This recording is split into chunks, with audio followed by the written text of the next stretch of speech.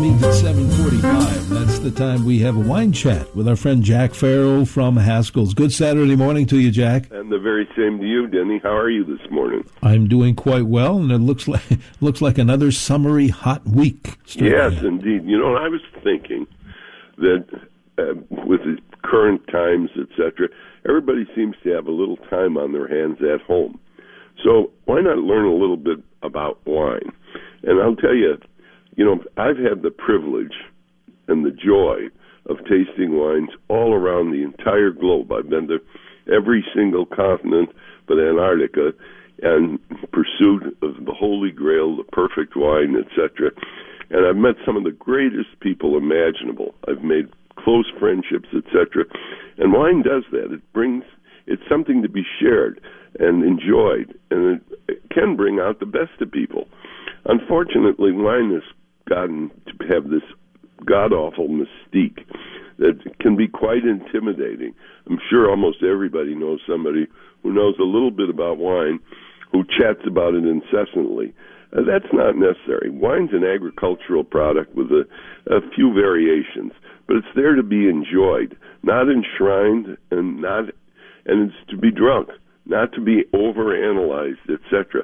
It's very social. You know, it's kind of rare to drink wine just by yourself. It's also even rarer to drink wine just to become intoxicated. Wine exists for pleasure. One of the popes was asked during American Prohibition what he thought of banning alcohol, and he said, you know, he didn't think God would like that. He wouldn't have made wine so good if he wanted to ban. And I think there's some truth to that. Wine is a wonderful thing. It's a great thing to enjoy. And learning about it can bring out more enjoyment. You don't really have to overlearn anything, but learning a little bit about it, it does enhance social experiences. And wine, as I said, is best enjoyed in the company of others.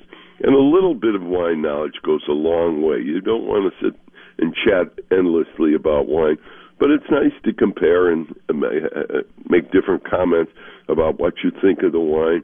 And, you know, it's so interesting how many people can taste the same wine and taste different things in it.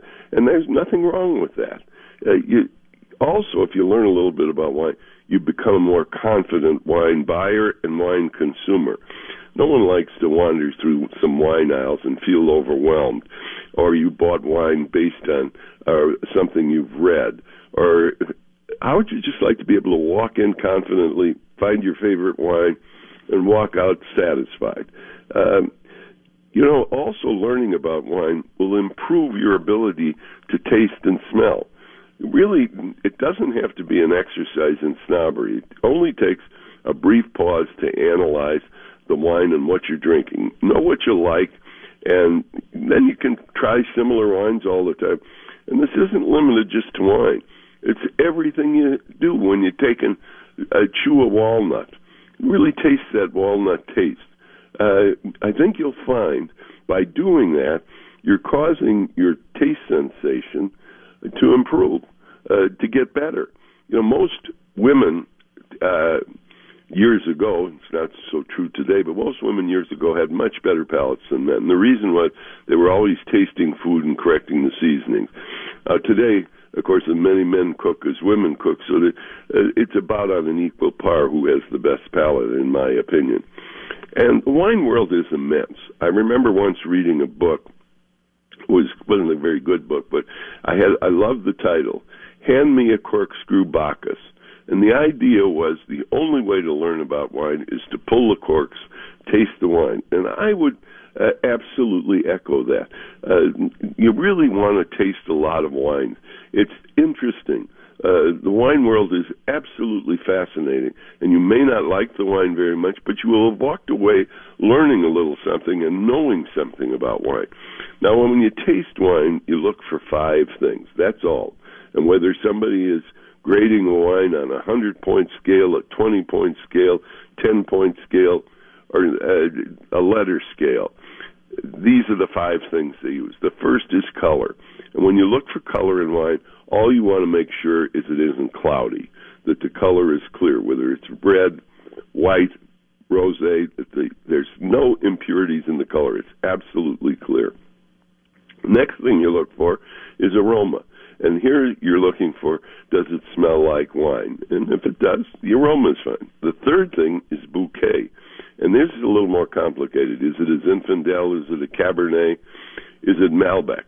The bouquet tells you what type of grape it is, etc.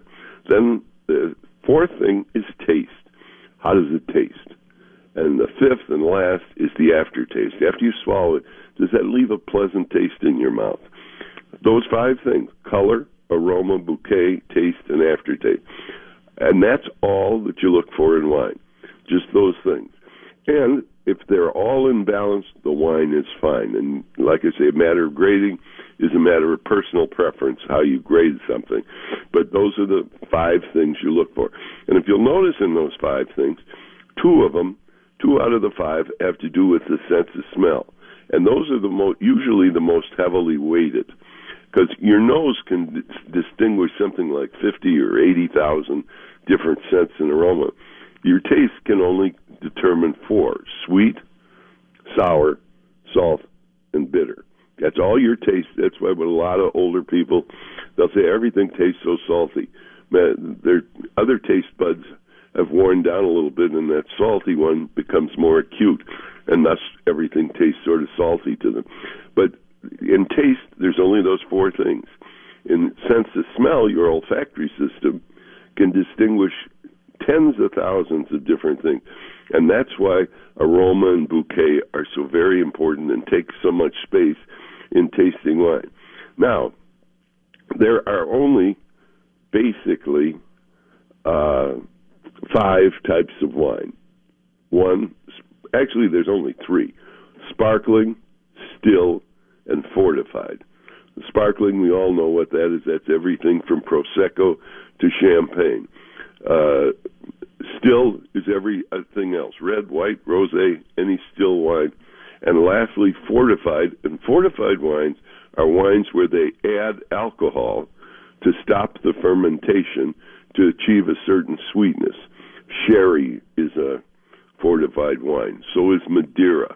So is port wine. Those are all fortified wines. And they've all had brandy added to them to stop the alcohol fermentation and to make sure that the wine stays sweet. There's really 9 styles of wine.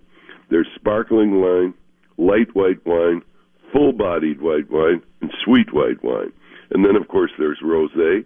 And then we have the same thing with reds. We have a light red, a medium red, a full-bodied red.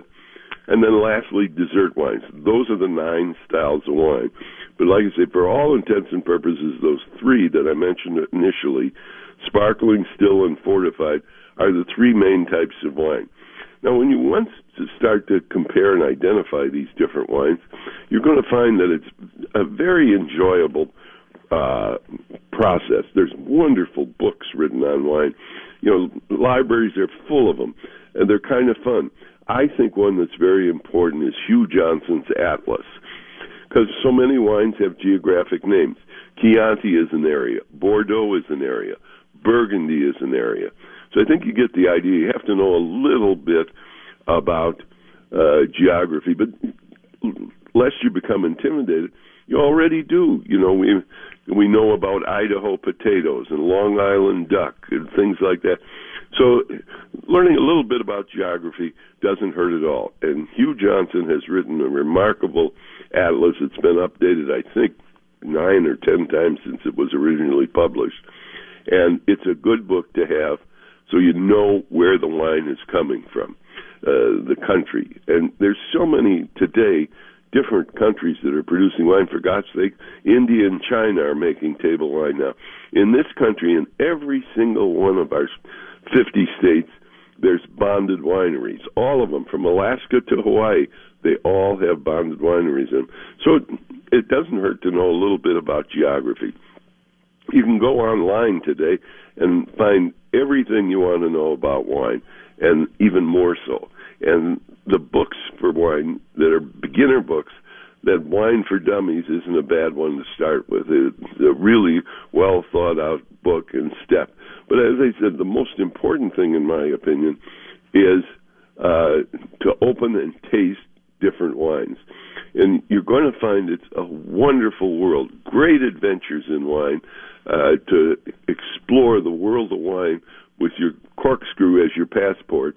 Open those bottles, taste the wine, and I'm telling you, if you know a little bit about the wine, you're going to enjoy it just that much more. You don't have to have encyclopedia knowledge of any wines and things like that. All you have to know is a little bit about it. For example, know that Brouilly is a sub-area of Beaujolais, and Brouilly should have a little more character and strength than regular Beaujolais, and they do. And comparing is a wonderful idea. As a matter of fact, Ted has these 6 for $60 wines that he promotes. Ted is my son, who's the president of the Haskell's. Savor the Summer is his new one, and he has 2 in there, Pinot Gris and Pinot Grigio. Everybody wonders, what's the difference between Pinot Gris and Pinot Grigio? Absolutely nothing. The main difference is location. Location. Pinot Gris is Pinot Grigio grown in other parts of the world. There's one in his selection here. It's Crickle Pinot Gris, and I'm telling you, if you have Thai food or very spicy Oriental food, that Pinot Gris is delicious. His Cantina della Torre Pinot Grigio from Italy is drier and more an aperitif. And then he has, in this same 6 for $60, a Grenache Fordant Rosé that is absolutely delicious, bone dry, a perfect sipping wine on a hot day like today is going to be. Chill that Fordant Rosé down, have it on the patio or the back porch, boy, and you'll know all's right in the world and God is in heaven. Another one of his wines is Hitch Chardonnay. It's a wonderful Chardonnay from the Edna Valley in California. It's that Chardonnay that's creamy and oaky. It's very fruit-forward, delicious. And, of course, he hasn't forgotten in his collection people who like barbecue. Gary Bay is a vineyard in Argentina that produces a wonderful Malbec. It's owned by the Rothschild family, who are big people, players in the wine world. And I'm telling you, Rothschild doesn't put their name on anything that isn't just terrific. So that Rothschild Malbec called a Gary Bay is delicious, and it goes with barbecue. That sweet and spicy taste of your barbecue will be perfect. And lastly, he has a Cabernet that just calls for a big, thick grilled steak. It's second growth Cabernet. The Cabernet comes from the Columbia Valley, and although the wine is bottled in Oregon, the wine was grown in the state of Washington, and it is a wonderful fruit-filled Cabernet that'll bring a T-bone steak to its perfection when it accompanies it. And, well, there you have it, Denny. Well, I tell you what, I was going to ask you about that 6 that Ted has, and those are fantastic wines, and what a great deal. Tell us where we can find them. You can find that 6 for $60 Savor the Summer collection, 6 bottles of wine for $60 at any of the Haskell stores. There's a Haskell's near you where you can save big dollars on wine, and they love to talk about wine at Haskell. There's a Haskell's in Bloomington, Excelsior. There's one in Faribault right off of 35. Maple Grove, our super cellar, is not to be missed. In downtown Minneapolis, we have free parking on Saturday and Sunday. There's a Haskell's at Ridgedale, Plymouth, St. Paul, Highland Village, at Stillwater, White Bear Lake, and Woodbury, too. And if you can't come into Haskell's, go to Haskells.com. And don't forget, we can deliver to you, and you can also pick anything up outside of our stores. We are concerned with your safety, and we enact all the procedures, so we observe that. So come on in. And we'll talk. And Jack, let's talk again next week. You know, Denny, I'm going to look forward to that. Thanks very much. Jack Farrell from Haskell's.